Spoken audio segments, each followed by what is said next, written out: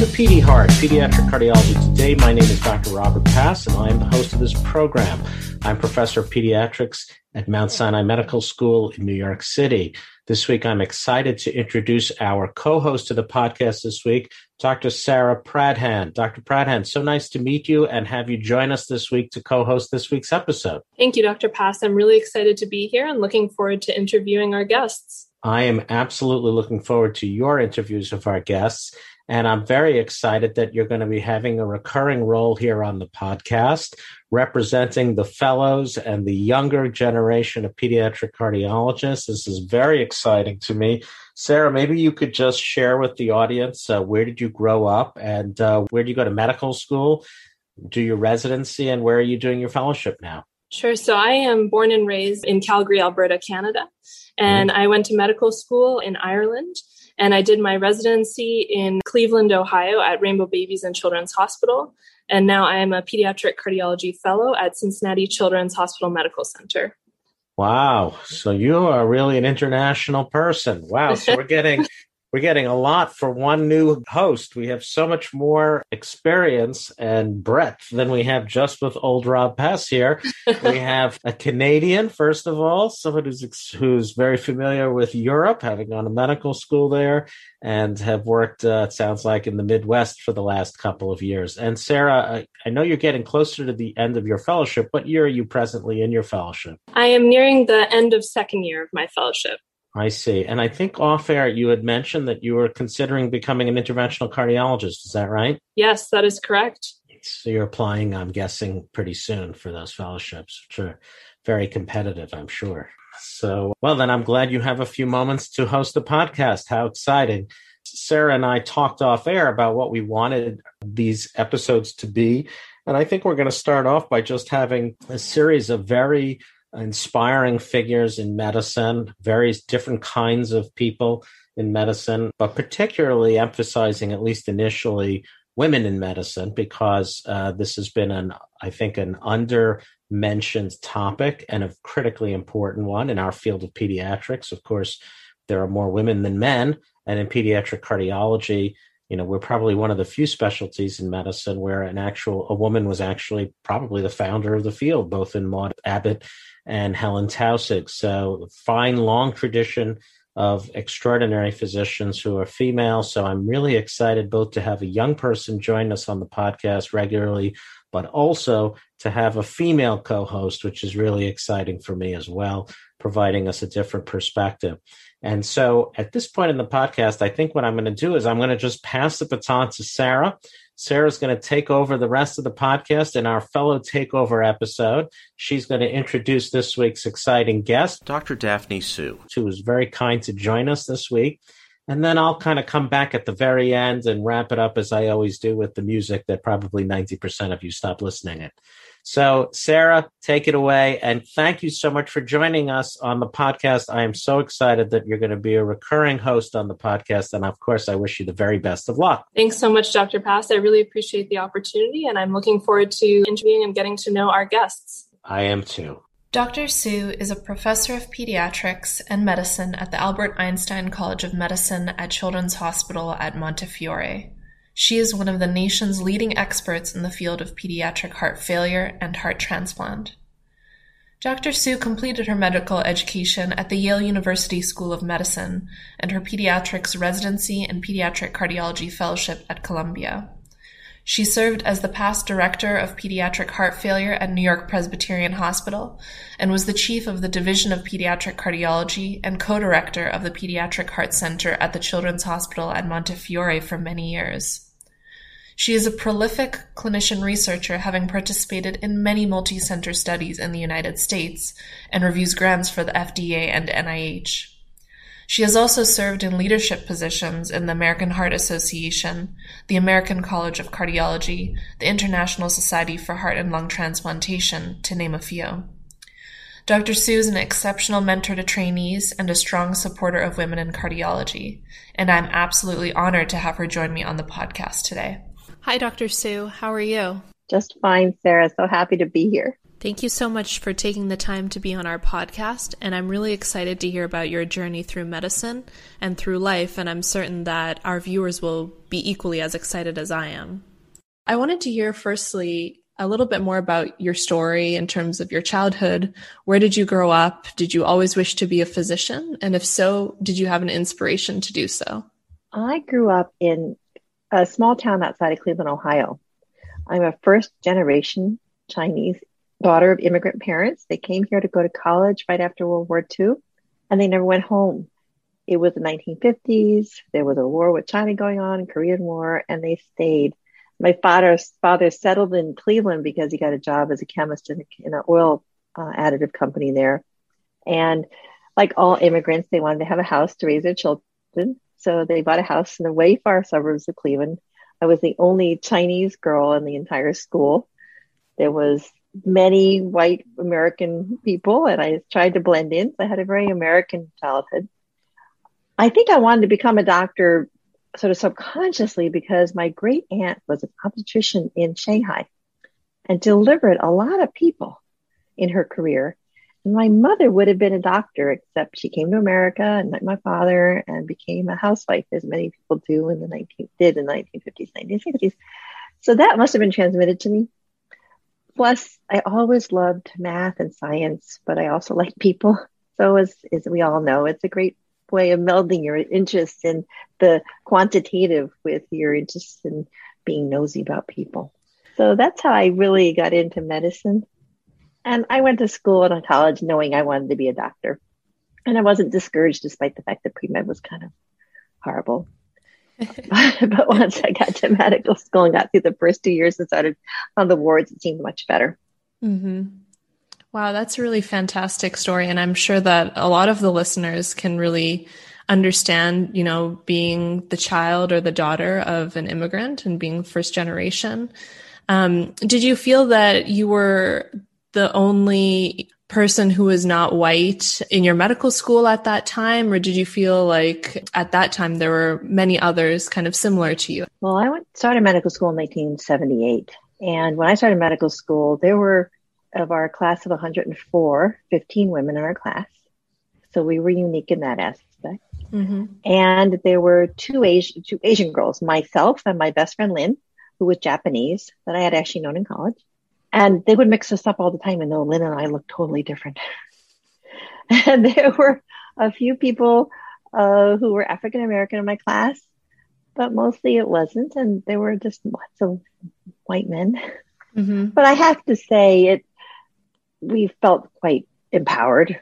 It was the beginning of the feminist movement. We felt like we were just going to be out there. We were going to do it all and have it all. It was really the part where women felt that they could do everything. A little different than I think now because people hadn't done it before. So I think everybody didn't quite realize it was going to be kind of hard to do everything.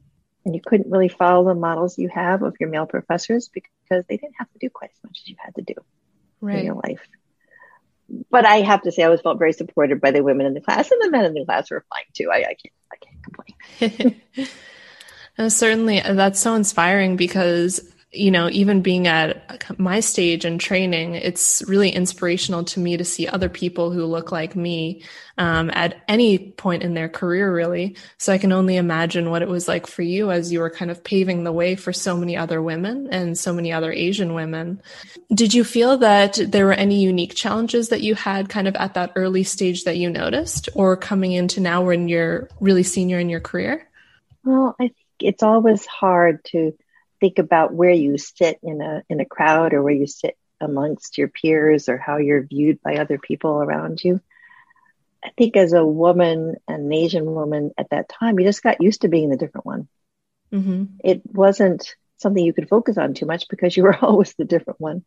Right. When we did our medicine rotation, there were 3 women on my team, and I remember the male attendings were astonished that they had 3 women on their team. That had never happened before because there were just traditionally 10 years before there were 6 women in the class.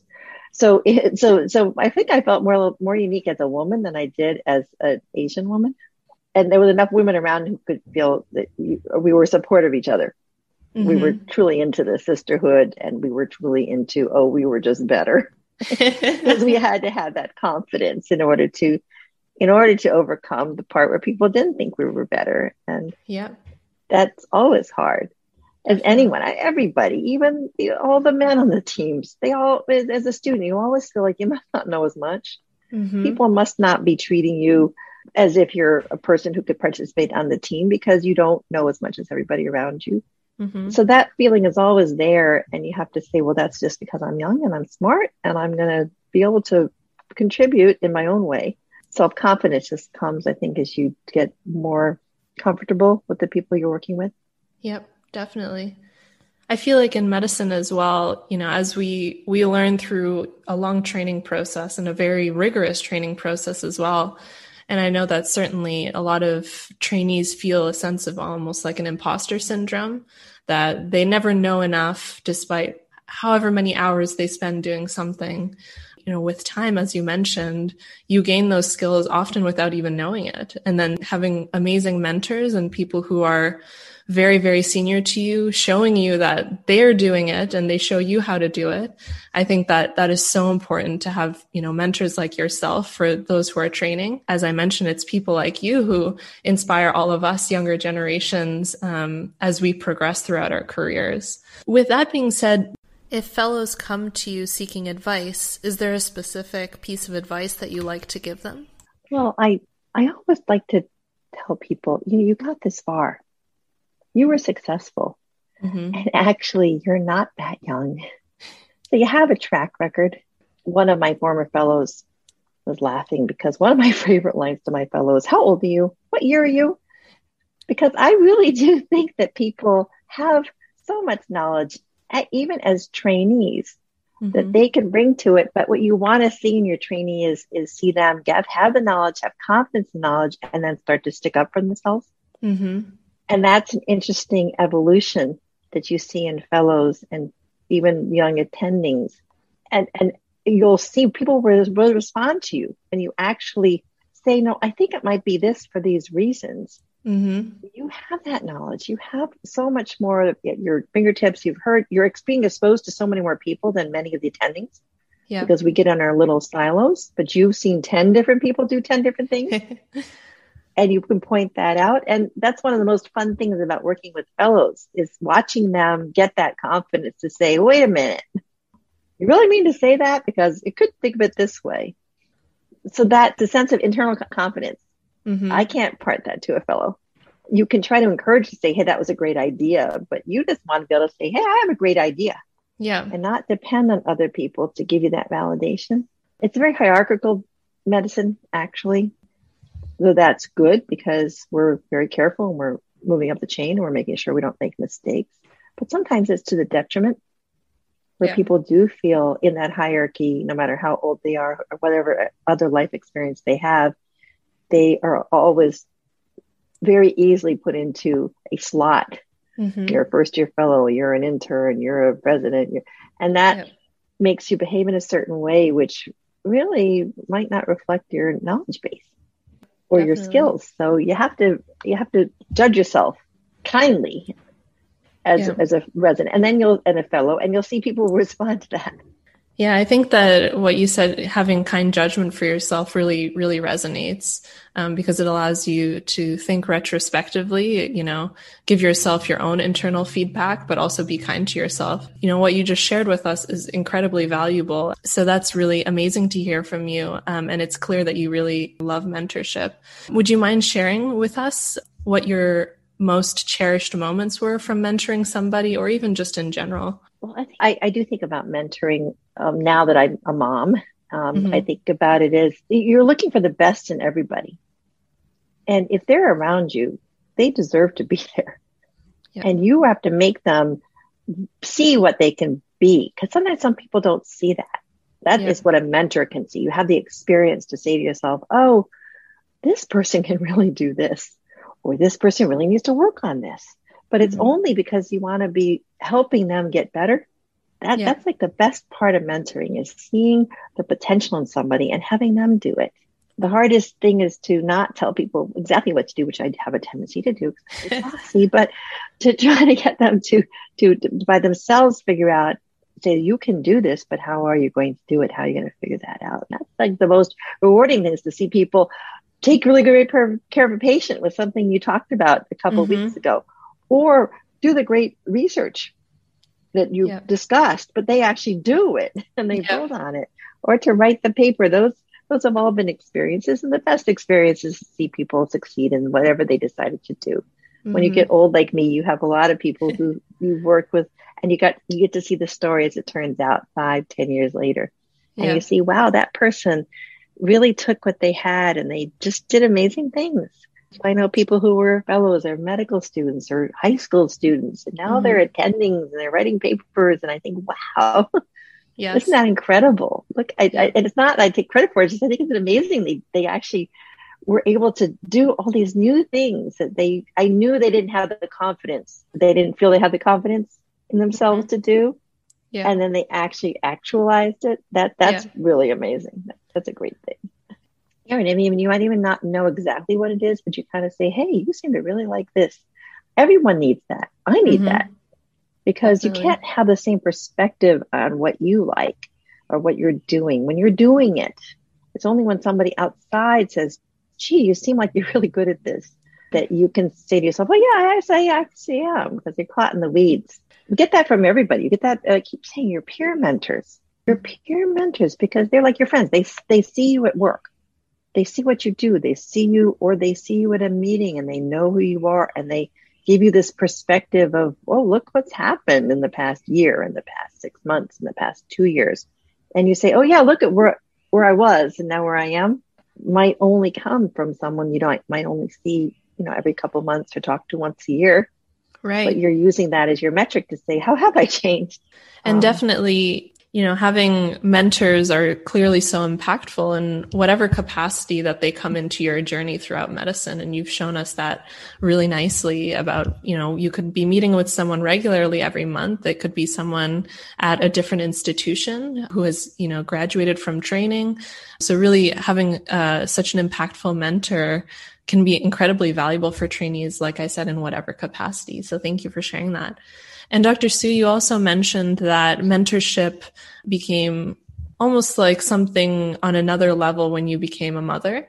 And I was wondering if you could share with us a little bit more about your journey through training, being a mother, being a woman, how you balance that really in a very exciting time of pediatric cardiology.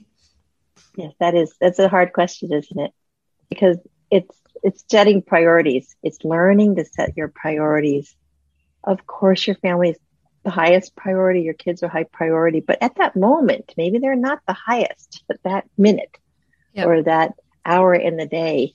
And knowing what you wanted to achieve at work, or what I enjoyed about work, or what I really hoped to do at work, was a way of allowing me to say, I am going to be an academic pediatric cardiologist, and I'm going to be a good mother, and I'm going to have to figure it out every minute of the day. So today I have to go to the school, and I have to take the cupcakes, and then I have to come back and have my meeting, and then but I actually enjoy all that. I found it I don't like to do the same thing all day, all the time. I get bored. So I enjoyed it, but it was difficult. I'm not saying it wasn't hard. I had amazing help. I have a husband who, we were just arguing about whether or not he cooked or cleaned, which he didn't, by the way, but he was a great dad. I had a wonderful babysitter who was still in my life, and I had parents who came from Cleveland to help me whenever I was having a really busy week on service, but I had to coordinate a lot. I had to keep a calendar. I had to be organized. Yeah. And I also had to set people's expectations of me. If I knew I wasn't going to be able to do that, it took me a long time to figure out, to say, I really can't do that. It's not because I don't want to, but I just can't. Yeah. Either way, right? I can't go on the field trip. I would tell my kid, I'm not going to the museum with you this time, but I'll go another time. I set my expectations of my children, or I would say, well, I can't really go to that committee meeting and do that because I have to go to the school field trip. Yeah. Right. So, but you don't overpromise. Mm-hmm. That was a big lesson to learn. It's not learning to say no. It's just learning to say, that's something I can't do right now. Not because I don't want to, or not because it's not interesting, Sometimes it is because you don't want to, because your priorities are you have 12 things to do and you can do 10. And so, Right. of course, you hopefully get rid of the 2 things you don't want to do. Don't do the 2 things you don't want to do and get rid of the things you want to do. But only you know that. I guess the art of saying no to certain things, and maybe it's not a no, but maybe I can do this another time instead, and really just being able to learn how to have impeccable time management, really, and be able to almost triage your priorities at the time. Just know I was not good at when I was young. I had plenty of projects that I thought I would do, promises I made to people, and I couldn't do them. It felt terrible and it would weigh on me. And sometimes it would but I just couldn't get it done. And then you learn a lesson from that too. It's not a good feeling. And you think, okay, how did I get in that situation?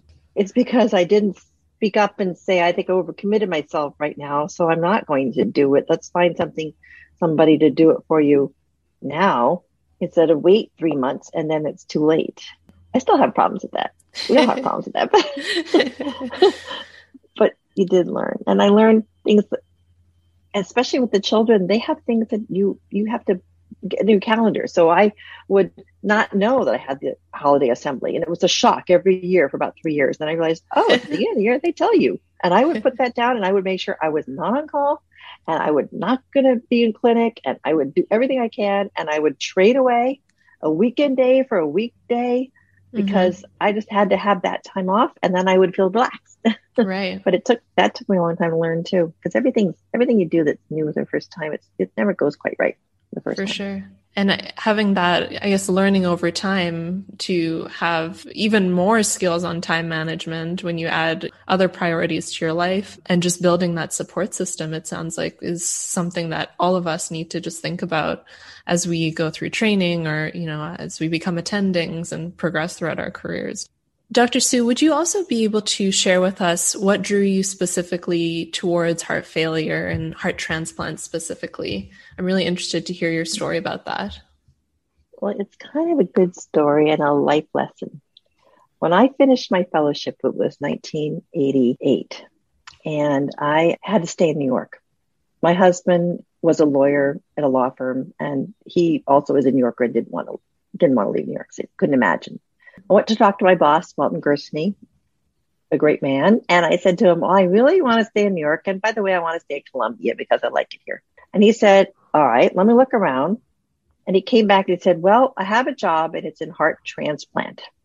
And I thought to myself, I don't want to do heart transplant. It was 1988. Neonatal surgery was just starting. Switches were just starting to be done. The 1985, Chuck Mullins had come and balloon dilated a pulmonary artery with us and put in the balloons worked. Jim Locke had come and showed us how to balloon an aortic valve. It was like very exciting. And I didn't want to do heart transplant because it had nothing to do with congenital heart disease. But Weldon said, that's the job I have. Linda Adenese was all by herself. We did the first heart transplant when I was a fellow, was 84. It was very exciting, but it wasn't really cardiology. It was immunology. It was learning about heart function, learning about heart failure. And I said, all right, I'll do that. Turned out it was obviously a great decision, a great opportunity, because the opportunities that come to you come because there's a need in the field. This was a new field. It was brand new. Nobody knew anything. First transplants were being done 82, 83. We were at the cutting edge. So I was able to be watching something that was happening in front of our eyes and trying to figure it out. There was no randomized controlled trial. There was no evidence. So for my career, it came out really well. So I can't criticize Dr. Gersony for giving me the opportunity, or my husband for not letting me move out of New York. And I think it's a good lesson for people to know, in your life, you might think you want to do this. The opportunity arises to do that. And you say, oh, okay, well, I have reasons to do that and I'll do it. And if you are the kind of person that learns to take advantage, or she learns to see the opportunities in things, see what's interesting about things, you will get ahead. And then you will have opportunities to do other things. Because of my involvement with heart transplant, the pediatric heart transplant study group, because of my involvement with the carvedilol trial that I met Bob Shaddy, because we were transplant doctors together, I got involved in drug trials with that. Then I was able to join the Heart Network because I had trial experience. All that came. Whole field was so open. I could practically make my own way. And surely you paved the way for, so many people in the future. It's absolutely inspirational to hear really about what you're saying is, the cutting edge and the beginning of pediatric cardiology. It's a reminder that it wasn't that long ago, really. So it's really incredible. Do you have a specific moment that sticks out in your mind that was particularly memorable from training? Oh, I think I was mostly scared during my training. There were so many things to do, so many things to learn. I never felt I had succeeded in my training. I did do my first research project in training, and that was interesting, where I had to input all this data onto little cards that you would feed into the computer, the supercomputer that was a really large room. And it was blood pressures and people who got propranolol. But it was actually memorable because I remember doing all that work and typing all these blood pressures in and sticking the cards in and then getting data and getting a result and going to present it at a meeting. I went to the SPR meeting in California. I remember that distinctly because I got to go on Space Mountain with my boss and present my research. And that experience was so much fun. I decided I really liked research. I liked it that you could take a lot of data, do a lot of work with a lot of numbers, and then in the end, you can analyze it, which takes you so much shorter time than putting all the data in, but it's still very rewarding. And with heart transplant, we just started writing all these different papers. They were small little series, but no one knew anything. I'm doing adult congenital heart disease right now. There are parallels to that. Because adult congenital heart disease is, again, a new field. There aren't very many patients. Every patient teaches you something. And I'm having a great time with that because it's very similar to my experience with heart transplant. Heart transplant has matured now that we have a big transplant study group, multi-center studies, we have an action network, we have quality. And I love that. But I also like this part where you're trying to figure out, well, gosh, look at that one patient. What does that mean? What does that tell you? Where on the spectrum of disease does that fit? Because I never heard that before. That was really a really rewarding time. Also quite incredible to hear as well how you mentioned that pediatric heart transplant was just at the beginning when you were in your training, and now you've transitioned into a different subspecialty, which has just shown really how incredible the advances have been over the past few decades for our patients with congenital heart disease. To think retrospectively about the field of pediatric cardiology and how it's evolved, and certainly all of your contributions to it. Lastly, Dr. Su, I could chat with you for a very long time, but I'm sure that we all want to know now that in the senior part of your career, when really you are one of the nation's experts and recognized leaders, what do you like to do outside the hospital? Well, I like to see my friends. I have a lot of good friends. I'm not a very good tennis player, but I have ladies doubles. We kind of keep score and we have a great time. I have friends because I've lived in New York for so long that I've known for years, and we love to get together. And of course, it's really special now after COVID to get together.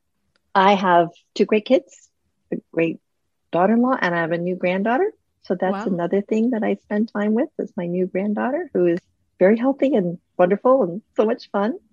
And I love to travel. I love to see new places. I love to meet new people. That's what I love about medicine. You're always meeting new people. You're always hearing about lives, the trust people place in you, and the insight you gain into different families and how they live and where they were and how their lives are. It's like a movie all the time. I love to travel, but I also sort of feel like I'm traveling when I see my patients. Yes, learning about everyone's story.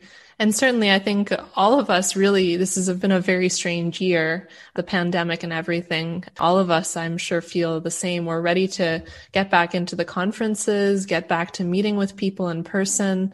Although we've all done what we can with virtual, it's just not the same as when you're face to face with people.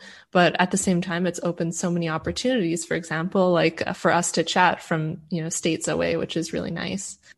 Well, Dr. Su, I feel incredibly lucky to be able to hear you share your amazing life and career story.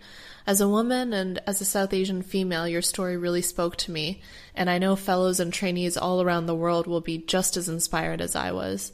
Thank you so much for joining us on the podcast today. It's been really a pleasure talking to you, Sarah. I hope you enjoyed our interview with our new co-host, Dr. Pradhan, and the inspiring Dr. Daphne Su. Despite being friends and colleagues with Daphne for nearly 25 years, I can honestly say that I learned a number of interesting new things about Daphne from Dr. Pradhan's wonderful interview, and I'm sure you will agree that Dr. Pradhan was simply terrific in her first assignment. I wish again to thank Daphne for coming on the show for the second time to inspire our listeners, and also to thank Sarah Pradhan, who'll be back in just a few weeks with a wonderful and inspiring woman in cardiovascular medicine. You simply won't want to miss that interview.